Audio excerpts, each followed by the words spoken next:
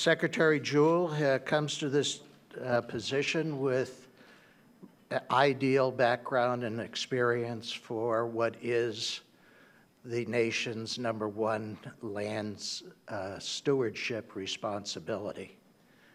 Secretary Jewell was an engineer, a petroleum engineer for the early part of her career, then a banker for a good portion of her career, a chief executive of a publicly held company, and lastly, a mountain climber and a kayaker. I think the last two attributes that she brings to this job are probably going to be the most important attributes in Washington: climbing mountains and avoiding rocks in rapids. So I think she is extraordinarily well credentialed for this position. I've had sometimes distressing experience in energy policy formation. I have a lot of, I see Bennett Johnson in the background here. A lot of us have bruises that have lasted for years from that process. Senator, good to see you. Bob Fry, the late Bob Fry, was the head of Resources for the Future, once testified before the committee I was on, that the task of defining an energy future was to chart a safe, secure, environmentally responsible energy path that would sustain human progress for present and future generations. That was probably the most graceful articulation of what is, in my mind, one of the more difficult balancing acts. Because as we know, energy policy is derivative from our security, our environmental, and our economic goals and responsibilities. And finding the balance point among those goals, sometimes conflicting goals, and they particularly come to a conflicting challenge in the Department of Interior's responsibilities. Finding that balance point has proved over the last 40 years that I've been involved in this area an extraordinarily difficult challenge to policy making. Energy policy legislation often passed in the House or the Senate by single vote margins. So it is a great challenge that Secretary Jewell has in her hands, and we welcome her here to CSIS. It is common to refer to our cabinet secretaries and other officers in the executive as honorable. So I am pleased, honored, in fact, to welcome the Honorable Secretary Sally Jewell to the podium. Thank you.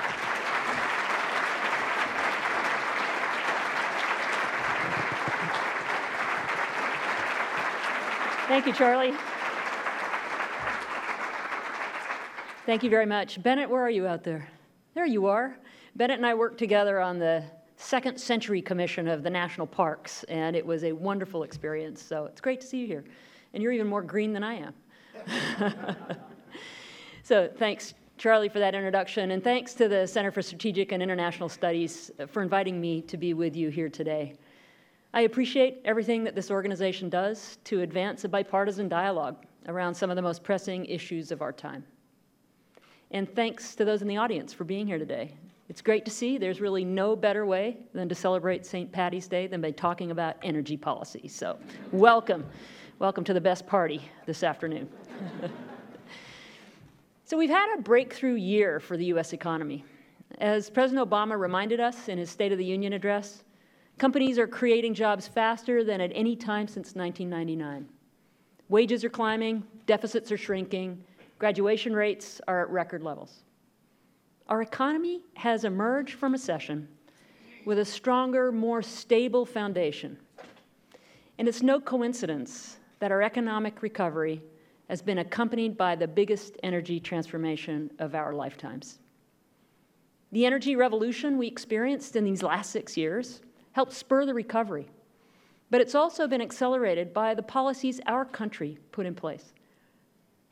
So since 2008, American oil production has surged from 5 million to 9 million barrels a day, and our dependence on foreign oil has fallen to its lowest level in more than 30 years.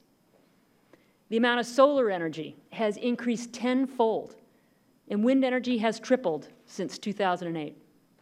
That's been helped by more than $340 billion of private sector investment and a tax policy that helped move these investments off the sidelines. Families are driving farther than ever on a tank of gas. And with lower gas prices, the average household will have an extra $750 in their pockets in 2015. These shifts in the U.S. energy markets aren't marginal or temporary. They are tectonic shifts. And from a business perspective, these changes are going to present both challenges, risks, and opportunities for industry. I can promise you that every CEO of an energy business out there is reassessing the plans they had on the books a year ago. They're asking, especially today, how do falling oil and gas prices affect us? Do we have the right projects in the pipeline, or do we need to diversify? Can we capitalize on consumers' growing demand for smarter homes and cleaner cars? The tectonic shifts are forcing governments at every level to face questions of the same magnitude. Can we adapt in this fast-changing environment? Not the fastest places, government, coming from the private sector. It's tough. How do we modernize our energy programs to anticipate the new energy future? Are we doing what's needed for the U.S. to lead the world in energy? This is a speech about energy, but you can't talk about energy without talking about climate change, and that's good. It's one of the reasons I left the private sector for this job, was not just to talk about climate change and to do what you could do within the bounds of a country, but to do something about it on a much bigger scale. And I am proud to work for a president who is taking historic, meaningful steps to cut dangerous carbon pollution. So as a person entrusted with America's biggest land management portfolio, I've also got to ask myself questions like, what are we doing to achieve a low-carbon future? Are we striking the right balance between conservation and development? What measures do we need in place for our land, our water, and our climate today to protect the families of tomorrow? So as CEO of REI, and it's not a public company, REI members out there? There's probably a few. All right, so you own the company. There you go. It's a member-owned cooperative.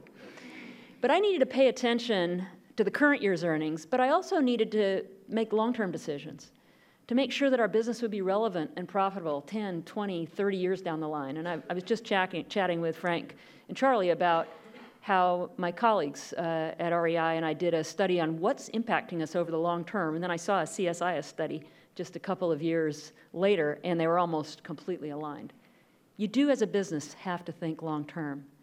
That's the same balance that I have to have as Secretary of the Interior, managing our resources to help drive our nation's economy without taking our eye off the America we want to hand to our children. Fact is, I know we all share a desire for a cleaner and more secure energy future. But getting there is a complex task, and many thoughtful people will disagree over the right path forward. Right, Charlie? That's why today I want to talk about the path we're forging at the Department of the Interior.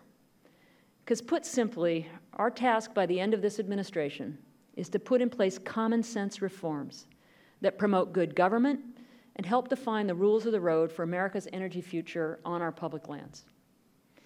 These reforms should help businesses produce energy more safely and with more certainty.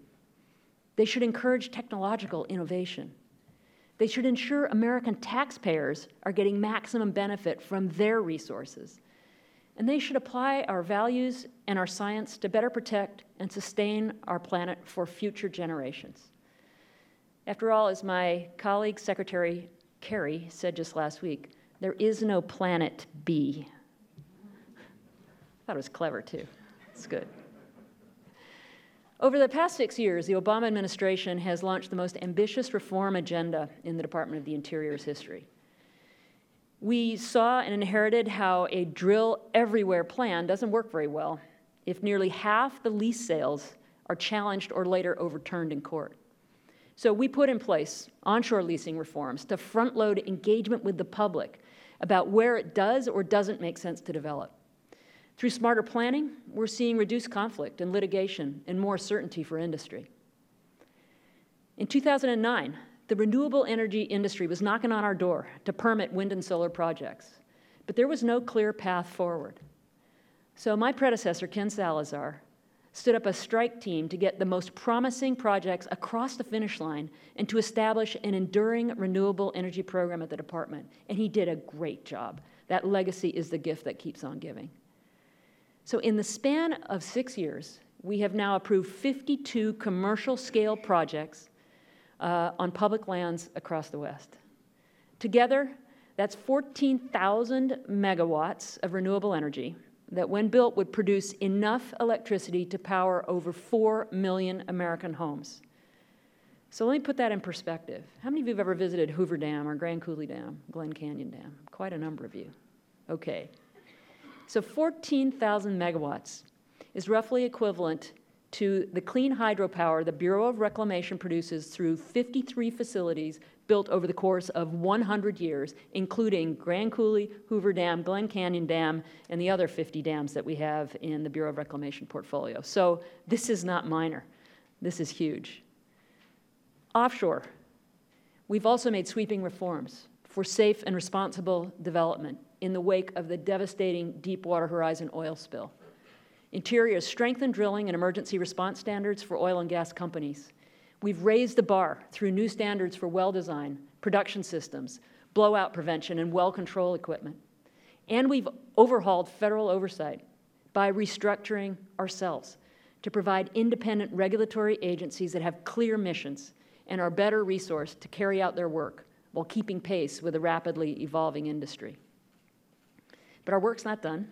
There's still areas where we need to change how we do business so the United States can better compete and lead the world when it comes to energy and climate change.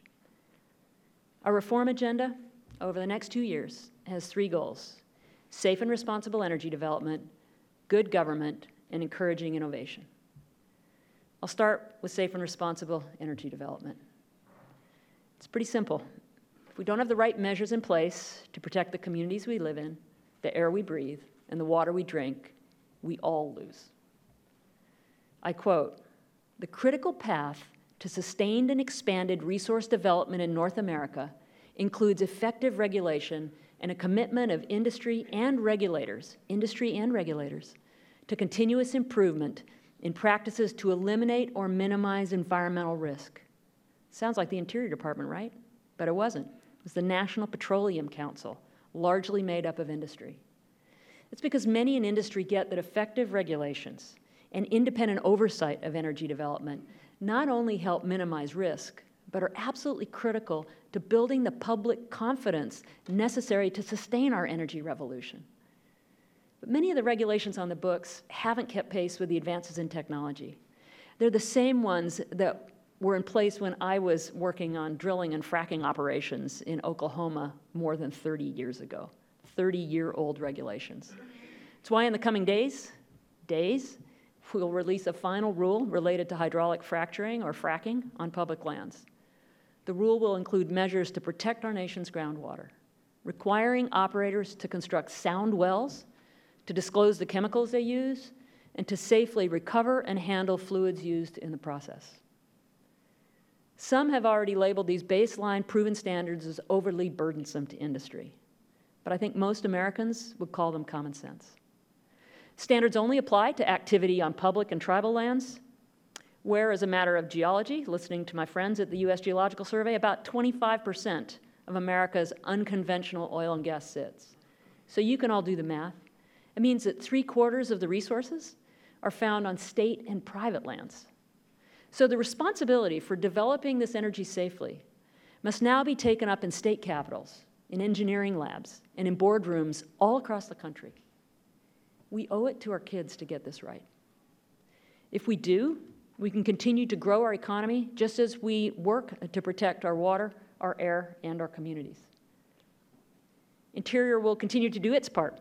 In the coming months, we'll also propose standards to cut methane emissions and wasted gas, the results for venting and flaring during oil and gas operations, or leaky pipes like they had in this building. Apparently it smelled like natural gas in here just a few hours ago.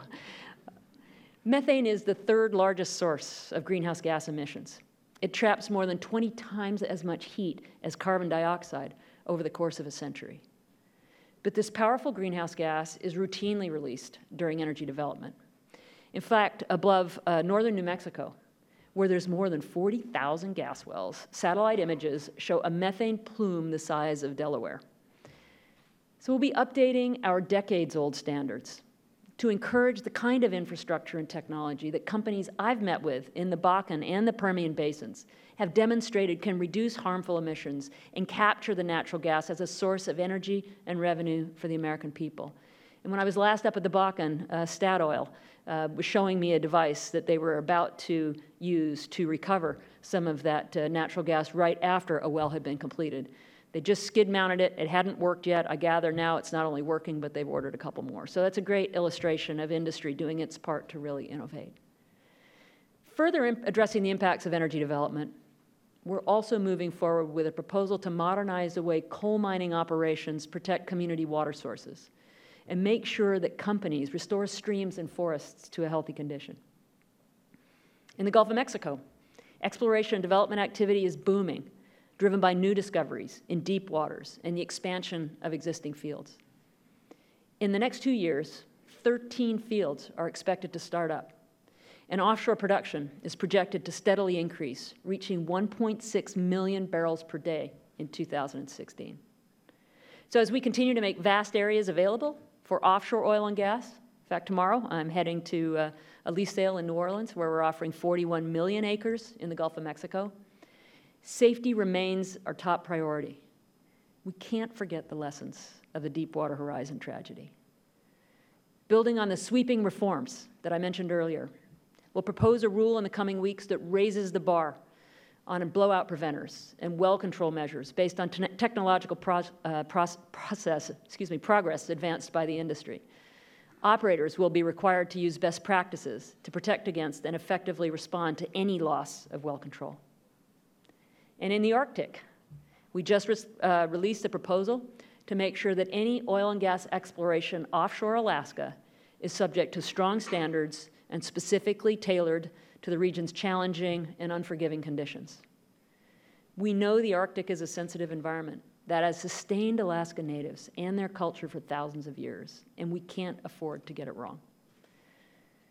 When it comes to these reforms, I recognize there will be pushback from various corners. No surprise. I also appreciate the importance of the oil and gas sector, and I'm committed to its ongoing success. But I strongly believe that they're not only achievable with modern technology and science, but absolutely critical to upholding public trust to responsibly develop our natural resources. We've got to update these regs. Second, when it comes to reforms, we need to improve the way we do business as a federal government, plain and simple. Part of that means ensuring the American taxpayer is getting a fair return for the use of natural resources on their public lands. I think most Americans would be surprised to know that coal companies can make a winning bid for about $1 a ton to mine taxpayer-owned coal. Coal is going to continue to be an important part of our nation's energy mix in the future. But the Government Accountability Office, our own Inspector General, and members of Congress from both sides of the aisle agree that the federal coal program needs reform. So we need to ask ourselves, are taxpayers and local communities getting a fair return from these resources? How can we make the program more transparent and more competitive? How do we manage the program in a way that's consistent with our climate change objectives? These are hard questions. But it's time for an honest and open conversation about modernizing the federal coal program, and we welcome that. In the coming weeks, thanks. In the coming weeks, we'll also take public comment on a proposal to give the Bureau of Land Management the flexibility to adjust royalty rates on the oil and gas resources that belong to all of us. This is important, especially given the dramatic growth of oil production on public and tribal lands. Production has increased in each of the past 6 years, and overall combined production from public and tribal land was up 81% in 2014 compared to 2008. It's not just about royalty rates. We need smarter management too. In 2015, incredibly, we're still processing a majority of our oil and gas permits by paper. And we've got about 150 inspectors out in the BLM who are responsible for inspecting 100,000 oil and gas wells spread across millions of acres of public and tribal lands. That's a lot of territory, and it means we're not able to do our job effectively. To carry out our mission and to be a better partner to industry, we need resources. Repeated budget cuts have tested BLM's ability to keep up with industry demand for new permits and to effectively enforce safety and environmental standards. It's why the President's budget calls on Congress to support a strong onshore inspection program, partly funded through fees. This proposal takes a page from the offshore energy industry, where industry pays fees for permits and inspections, which means we can keep pace with the workload, and we don't have to divert funds from other programs to support permitting, leasing, or inspection activities. Coupled with the transition to a new automated permitting system, which is underway, that eliminates paper applications, these budget resources will significantly strengthen the BLM's capacity to do its job well. It's a perfect example in the budget where Congress needs to move beyond mindless austerity brought about by sequestration, and I can tell you, my first year in this job was 2013. I thought I left the private sector for this? Crazy budget. But this enables us to move beyond that sequestration and make a smart investment in the future, in infrastructure and in innovation. That means investing in safe and responsible energy production, but also in our ability to protect our critical landscapes, our wildlife, and their habitats. So when it comes to good government, we're also working to provide predictability to industry by identifying on a landscape level where does it make sense for them to develop and where does it make sense for them not to develop. So to that end, we're taking a targeted leasing approach in offshore frontier areas. We're also completing comprehensive oil and gas leasing plans onshore in places like Moab, Utah, in order to open up access to resources in the right places, but recognize there's some places that we don't want to develop. We've already done that in the National Petroleum Reserve in Alaska, where we've made nearly 12 million acres available for oil and gas development while protecting sensitive habitat that's critical for species like the caribou. There are valuable oil and gas resources in the NPRA that companies can explore and bring to market, and we're facilitating that. But to be clear, predictability also means identifying places that are too special to drill. I'm talking about places with rich cultural resources, or key wildlife habitat, or awesome outdoor recreation opportunities, like you talked about, Charlie. That all matters to our economy and to our future. I'm also talking about places at the doorstep of Utah's national parks, North Dakota's Theodore Roosevelt National Park, or the coastal plain of the Arctic National Wildlife Refuge. Not only should we, thank you. Not only should we actively avoid damaging special or sensitive places like the ones I mentioned, but we should permanently protect some areas for their conservation values. Future generations of Americans deserve to enjoy those incredible places, just like we do. So we're using this comprehensive landscape-level approach for renewable energy too, because all energy development has its consequences. We have to be thoughtful about it. So onshore, we've mapped out nearly 20 zones across the West where solar potential is high and other conflicts are low. Because of this early planning work, companies will see faster permitting times. For example, 3 solar projects in the pipeline in a solar zone in Nevada were reviewed by the BLM in about a third of the time, 9 months, whereas previous project-by-project approvals often took 2 years to complete. Offshore, we're identifying energy areas that will allow our nation to capture the huge potential of wind along the Atlantic. It is windy along the Atlantic. I've been there. Didn't used to. It's on the Pacific. We can do that without compromising fishing, recreation, national security, the environment, or viewsheds when we're smart about planning up front. We've already held 4 successful auctions where industry has competitively bid to develop offshore wind farms. We now have over 800,000 acres offshore under commercial lease, and we're looking forward to seeing steel in the water in the coming years. The third and last reform I'll talk about today is making sure that our country is positioned to encourage innovation and be competitive in a global economy. America is both blessed with diverse natural resources and, more importantly, the human capital to develop new and better ways to harness them. Just as the United States is a leader in unconventional oil extraction and is now the world's top producer of natural gas, there's no reason why we shouldn't also be the top producer of solar power and wind power. Why not? Let's do it. The government has a role to play here.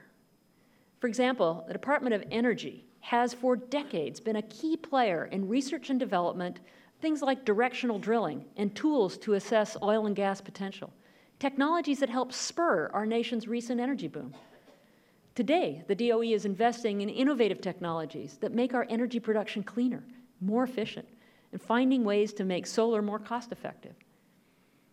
The government's also supported the development of a strong and profitable oil and gas industry through many tax credits and incentives that lowered the cost of doing business.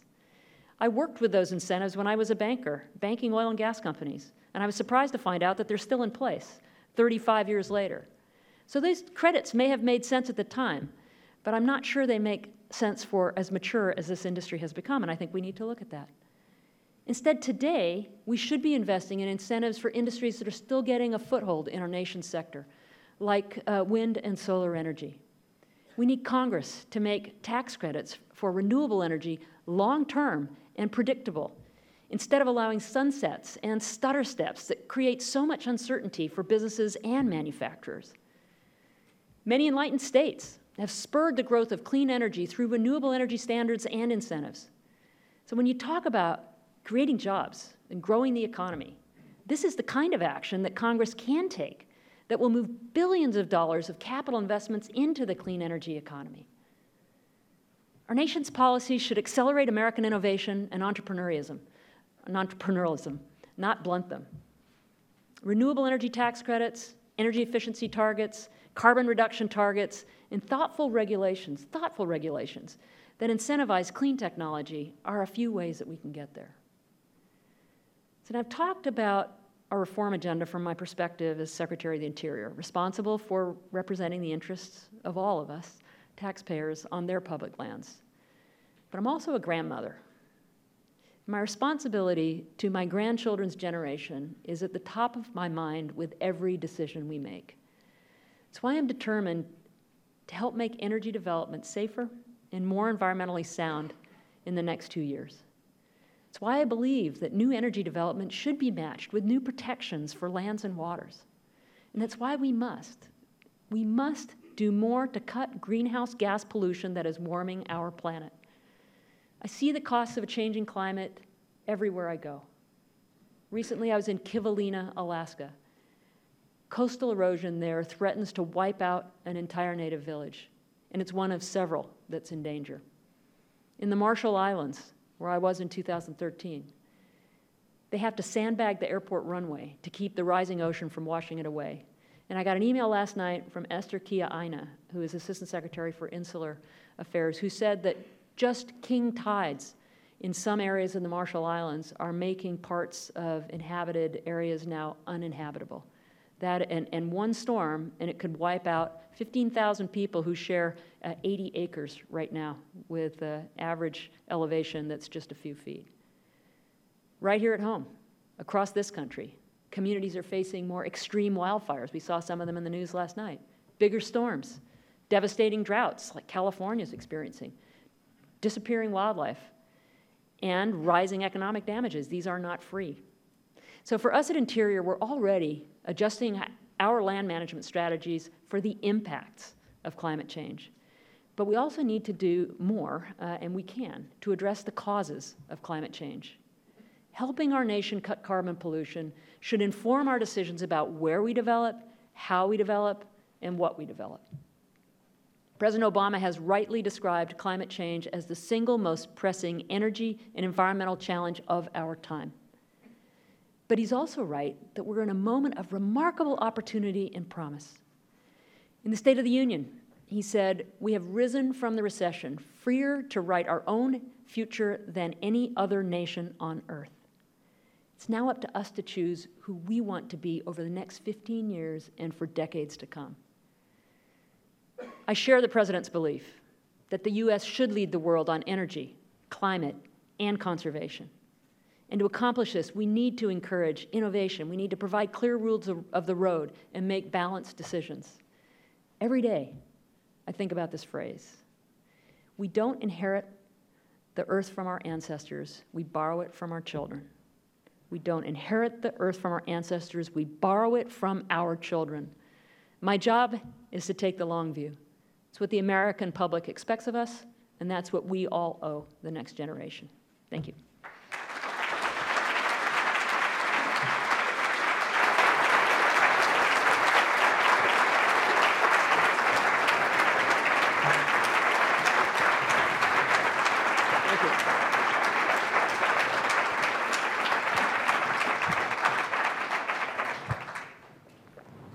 Thank you, Secretary Jewell. An excellent presentation.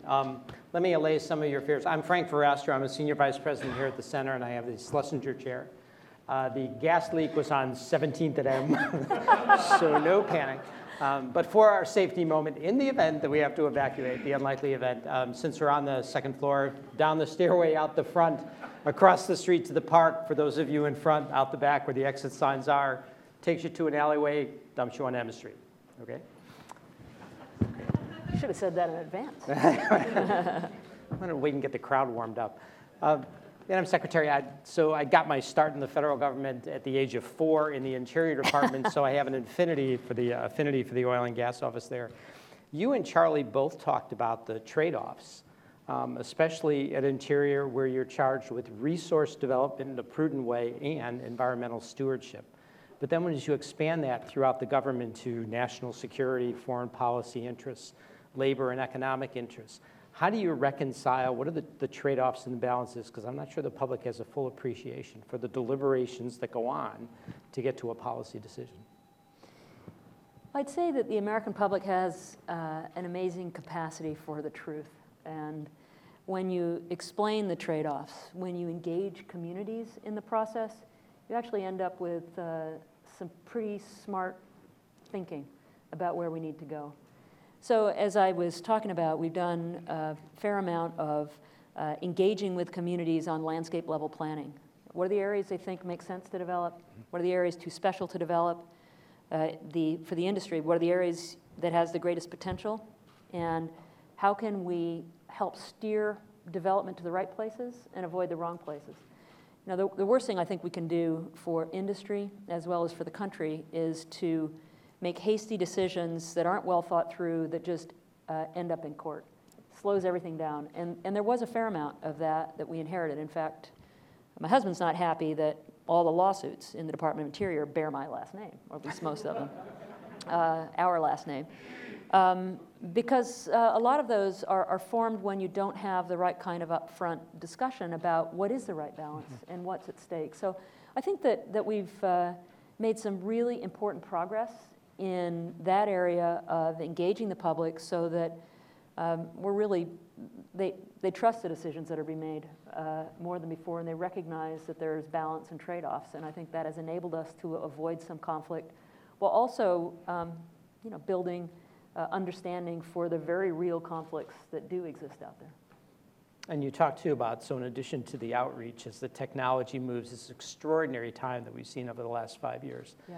But as with budget, that I'm sure you're keenly aware of, the restrictions on budget availability, the notion that is there a better way to collaborate with industry and the private sector on research and technology and regulatory proposals so that the regulations are lined up with the best thinking of the day and best practices as they are put in place? Yeah, I think we are doing that, and I think it's very important. I mentioned a lot of the regulations we're looking at upgrading right now were created in the 80s. And that's when I was, in the early 80s is when I was in the oil and gas industry directly. And they haven't changed, but the technology has gone miles. It's not easy to change regulation, and maybe it shouldn't be easy, but you want regulations that can adapt with new technologies. And that's what we're doing in a lot of the regulatory work that we're doing right now to update these things. So I used a quick example of Statoil and the skid-mounted unit to capture natural gas and natural gas liquids right at the wellhead in the Bakken when the pressures are really high right after they complete a well. And we're listening to technologies like that as we formulate the methane capture strategies. For capturing methane, what you really need is a gathering system and gas processing plants. It takes time to put those in place, and you've got pressure issues that are very complicated for industry to deal with early on in that well's production life. This is innovation by industry. We want to learn from that. We want to figure out what's practical, when it might apply, how practical is it to apply across the network. Likewise, in offshore, tremendous amount of work has been done post-Deepwater Horizon. I mean, that accident really hurt the oil and gas industry. It hurt every producer out there. It certainly hurt the Gulf Coast states, and I think it horrified the nation. But it inspired a lot of soul searching on what went wrong. A lot of human error involved, a lot of not paying attention to the technologies that were there, and that had to do, to a certain extent, with a safety culture. So we can work with industry on enhancing that. We were not structured to provide the kind of support and focus on safety as distinct from leasing, as distinct from revenue. We have now split that into three parts. That's not technology, that's human capital and focus and clarity of mission. So all of those things are factoring into how we are updating our regulations. And when you look at the well control work we've done around blowout preventers and so on, that's embracing technology industry has, but also innovations that industry's done in the Gulf of Mexico to say, we need better well containment than we've had. So they've got two different organizations, both consortiums of oil and gas companies that have pooled their resources to build new technologies to address well control. And those are the kinds of ways that we're working closely with industry so that our regulations match what they're able to do and so they're able to progress over time. Well, and since we're coming up on the 50th-year anniversary of Macondo, this whole notion that you can expand best practices internationally and be a leader, whether it's the Gulf of Mexico or offshore Cuba, and the opportunity that that presents for the United States in terms of a leadership position, also in the Arctic. That's exactly right. And my colleague Mike Connor, Deputy Secretary, is in Mexico right now.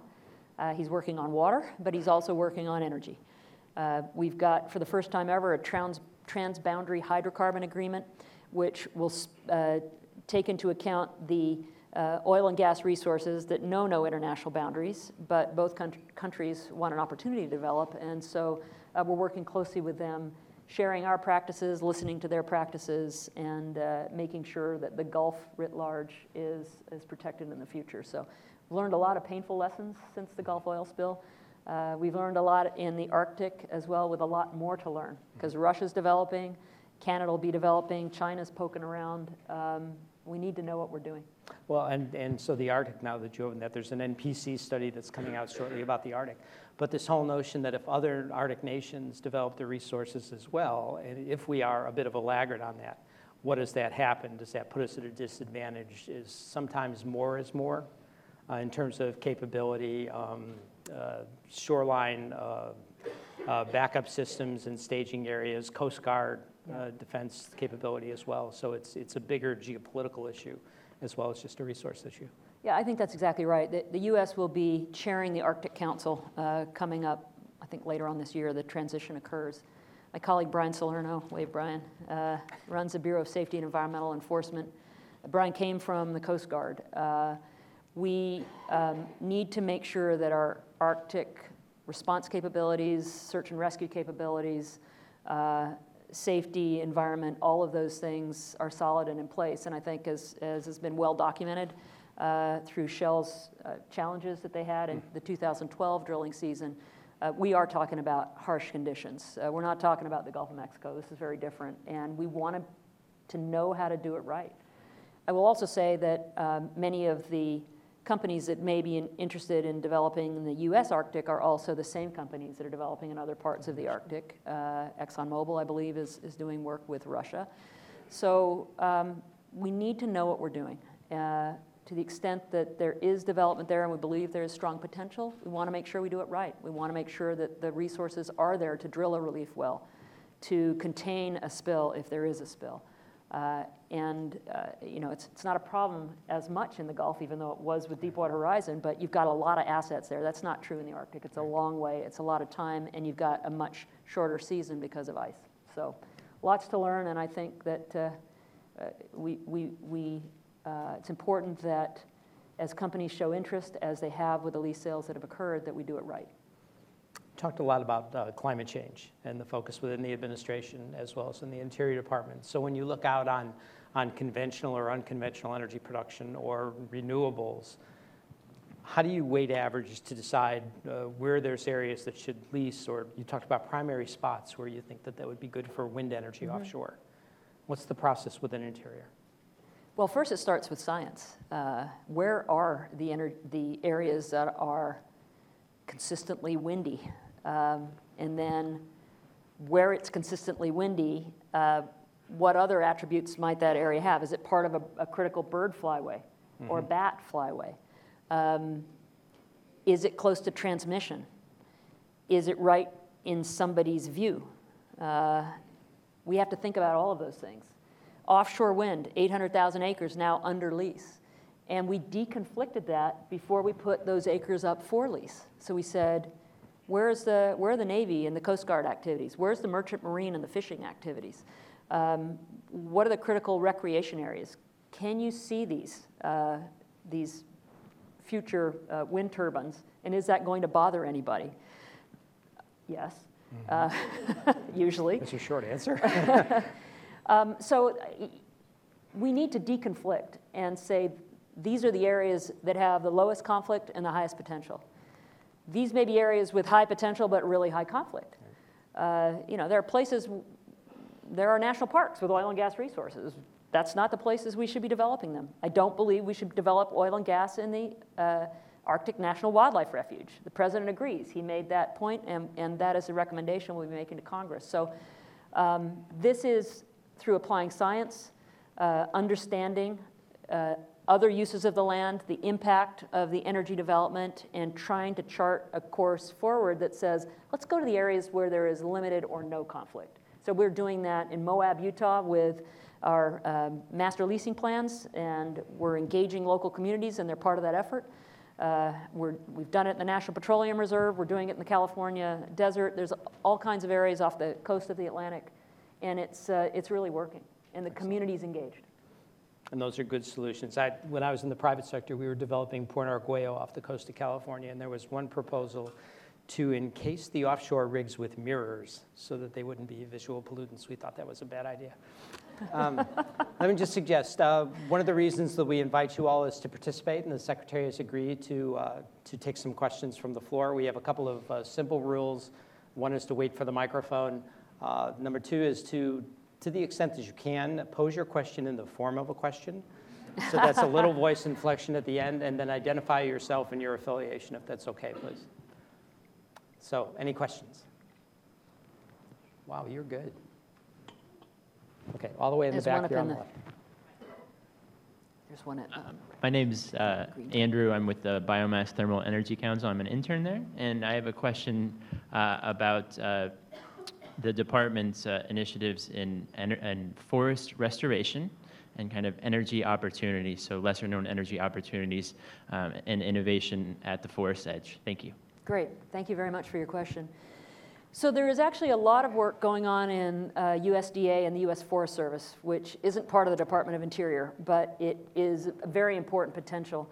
So for example, because of climate change, just a few degrees difference have caused a proliferation of the mountain pine beetle. Many of you are aware of this, which if you're a Westerner, as I am, you fly over or drive through these landscapes, it's just astounding how much standing dead timber there is. There is fuel potential in that timber, and this is something that Tom Vilsack, Secretary of Agriculture, has been working on with his team. It's a matter of economics. How do you make it economic to harvest that for energy development or for manufactured wood products or otherwise? But it's certainly a very important part of the equation. I will also say that I visited the National Renewable Energy Lab, which is a DOE facility, and there's incredible research going on in biomass energy development. More of that is with grown materials like switchgrass, but it also includes wood products. So there is potential of doing that, and I think the research absolutely is critical to continue. It's not yet being done on an economic scale, but it's only a matter of time, and it's a good illustration of where a little bit of incentive, the right kinds of tax incentives, as the oil and gas industry continues to enjoy and has for over 30 years. Actually, it's just the 30 plus years since I've been in the industry, but I think they were in place long before that. Maybe we could take a few of those incentives and move them to areas that are just getting their start so that technology can bring the price down and we can learn a lot from the science. And that's a big part of where I think we have an opportunity to go. So if I can just pull back on that a second. So on the economic side, put your REI hat back on as well as your government hat. So in times of low prices, as fees or structures or economics change, for companies that are struggling but where you still want to get development, can you be flexible in how you encourage or disincentivize people from doing certain things in certain places? Yeah, I got a great REI example for you. Okay. I hope it answers your question directly. So REI was very concerned about being a company that supported human-powered active outdoor recreation and yet having a carbon footprint ourselves. And we wanted to go about understanding that carbon footprint and figuring out sort of where's the low-hanging fruit to reduce it. And one of the areas was energy consumption. So we went about figuring out what were our dirtiest markets. In other words, which stores were located in places that used high carbon producing sources of energy. And so we took that and then we married that with the potential that local utilities had for green power, and we locked in green power supply contracts to give those utilities certainty that they had a market for that green power. Okay. We signed up for long-term contracts. Those contracts were more expensive than buying conventional energy, but it was something that we were committed to doing. But that was in 2007 when oil prices ran up. At the end of the day, those contracts ended up being much better for us economically because we locked in several years at a time when oil and gas prices were high and associated electricity rates went up if you were tied into fossil fuels. So, it's an illustration where we as a business could help support renewable energy. Now, the states typically that had those renewable facilities were states where there was some kind of a renewable energy standard. Right. So it wasn't a tax credit necessarily, it was an expectation that utilities have a certain percentage, and so it basically was a requirement that they developed it. So if you marry that incentive, if you will, or expectation from a state with a willing buyer, and there are lots of willing buyers out there that want to reduce their carbon footprint, you've got a situation that actually drives the cost down for those technologies because more people get into it. And I've got other examples actually with the company on where we put solar panels, distributed solar on our roofs, and which ones we used and which states they went to, and it had everything to do with both national and state incentives to support energy development. And we accelerated. I think we did 11 stores one year because the tax credits were going to be expiring at the end of that year, which is kind of a crazy way to do things. Very difficult to plan that way, but that's how these stutter steps I talked about have worked with tax incentives around renewables. Yeah, uncertainty doesn't help with planning. Does not. And I won't put you on the spot to say when a carbon tax gets put in place. We have a question here in the front row. Hi, my name is Todd Tucci. I'm with Advocates for the West in Boise and Washington, D.C., and I'm intrigued by your presentation, Madam Secretary, regarding deconflicting energy development and conservation. And I'm just wondering if you've had a chance to review a recent letter from 11 sage-grouse scientists to you, noting that it appears the agency is abandoning science-based conservation measures for sage-grouse and developing more elastic subjective measures. How many in the audience have any idea what a sage-grouse is? Quite a few. Okay. I know the front row does, because you guys, we got 2 of our 3 grouse-keteers, we call them, in the front row over here.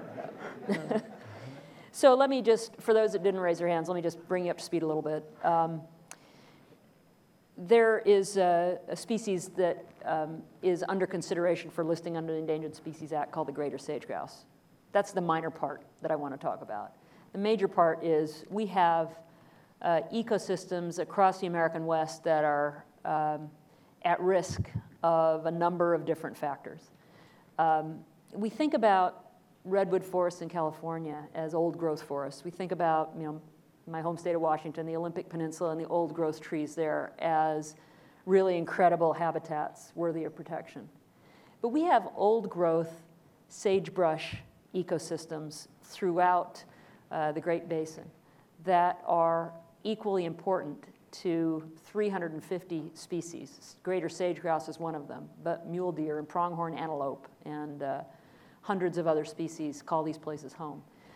And so when we have a wildfire that burns through rangeland, we can wipe out in the space of a day or two hundreds of thousands of acres, hundreds of square miles, just like that. And we don't think about it as being old growth in the way we do when you've got crowning fires running up through Yosemite.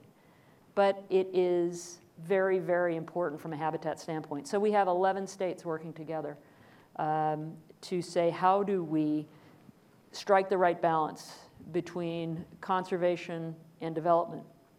In a state like Wyoming, development, oil and gas resources typically, some coal resource development, can be the biggest potential disruptor to sage-grouse habitat. In the Great Basin, wildland fire and invasive species like cheatgrass is the biggest threat. So we're trying to come up with comprehensive strategies across the landscape to understand the critical areas for these species and to protect those areas with the highest level of protection. We are using sound science. We're using the best available science we have. I haven't read specifically the letter that you referenced, but I will say that it is very complicated. And there are, states have done a lot of science. There's independent work. The work that we do scientifically is available and open to the public. Some of the private science that is done by others or by states is not open to the public. We will take, at the Fish and Wildlife Service, all of the science into account. And we must do that, because if we don't do that and we come out with a decision on whether a listing or not is warranted, we know it's going to be challenged in court. The question is, will it be defensible? And we have to have our ducks in a row. But I will say this, that it is unprecedented to have 11 states, 11 governors, really the core, probably 7 governors that are where they have most of the habitat, working so hard alongside the Fish and Wildlife Service and the Bureau of Land Management and private landowners to put in place conservation measures that protect these lands that have helped define the American West and the species that call it home. So I am very, very proud of the collaborative work that's happened with states, the BLM, the Fish and Wildlife Service, the U.S. Geological Survey, and others. And I'm confident we'll reach the right conclusion when all the science is in. Excellent. And Tommy's working on the answer right now, is it? Always. Charlie.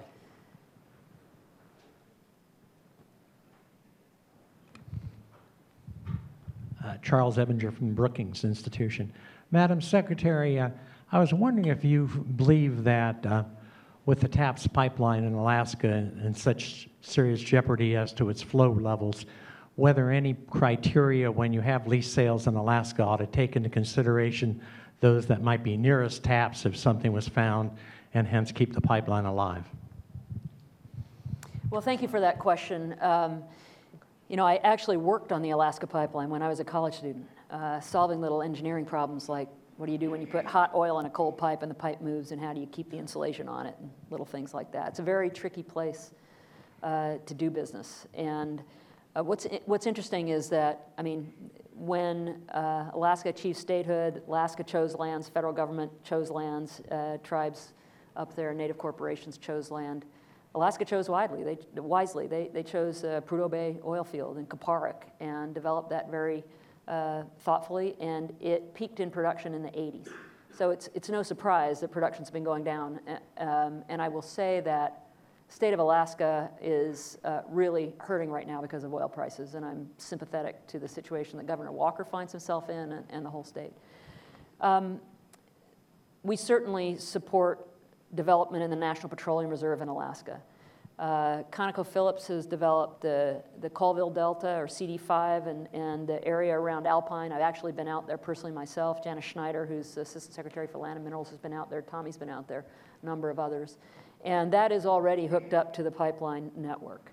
The National Petroleum Reserve, Alaska, the Greater Moose's Tooth Unit, which is the record of decision that we just reached on development with ConocoPhillips of that, will tie in to the Alpine facility and will be able to go straight into TAPS. So it's our expectation that as the National Petroleum Reserve is developed, that will help keep oil flowing through TAPS. The other thing I would say, as we did all of the work to look at the National Petroleum Reserve and what are the areas that are really critical habitat to not develop, like Teshekpuk Lake, for example, which is really critical habitat for caribou, birds, and other species. We thought about if there is exploration and ultimately production in the Chukchi Sea, is there a way to move that across overland through the National Petroleum Reserve to the Trans-Alaska Pipeline? And if you look at the areas that we set aside for conservation and the areas we set aside for development, you will see that it facilitates the ability to ultimately have a pipeline corridor that runs through there. So TAPS is it's a national resource. It's very important to the state of Alaska. It's certainly important to us. And so we have every expectation that we will facilitate making public lands available for oil and gas development. Obviously, it'll be up to industry to develop those resources, and that's going to depend on a whole bunch of factors, including economics. But we will be supportive, but doing it in the right ways and in the right places. Excellent. One of the reasons we get folks like Secretary Jewell to join us is that we try to adhere to their time constraints, since they have an active day outside of CSIS, and hard as that is to believe. But, Madam Secretary, you've been candid, you've been informative. It's great to have you here. I hope you do come back. We'll look for the proposals. And I think, given your background, you're the right person at the right time. So if you'll join me in thanking Secretary Jewell.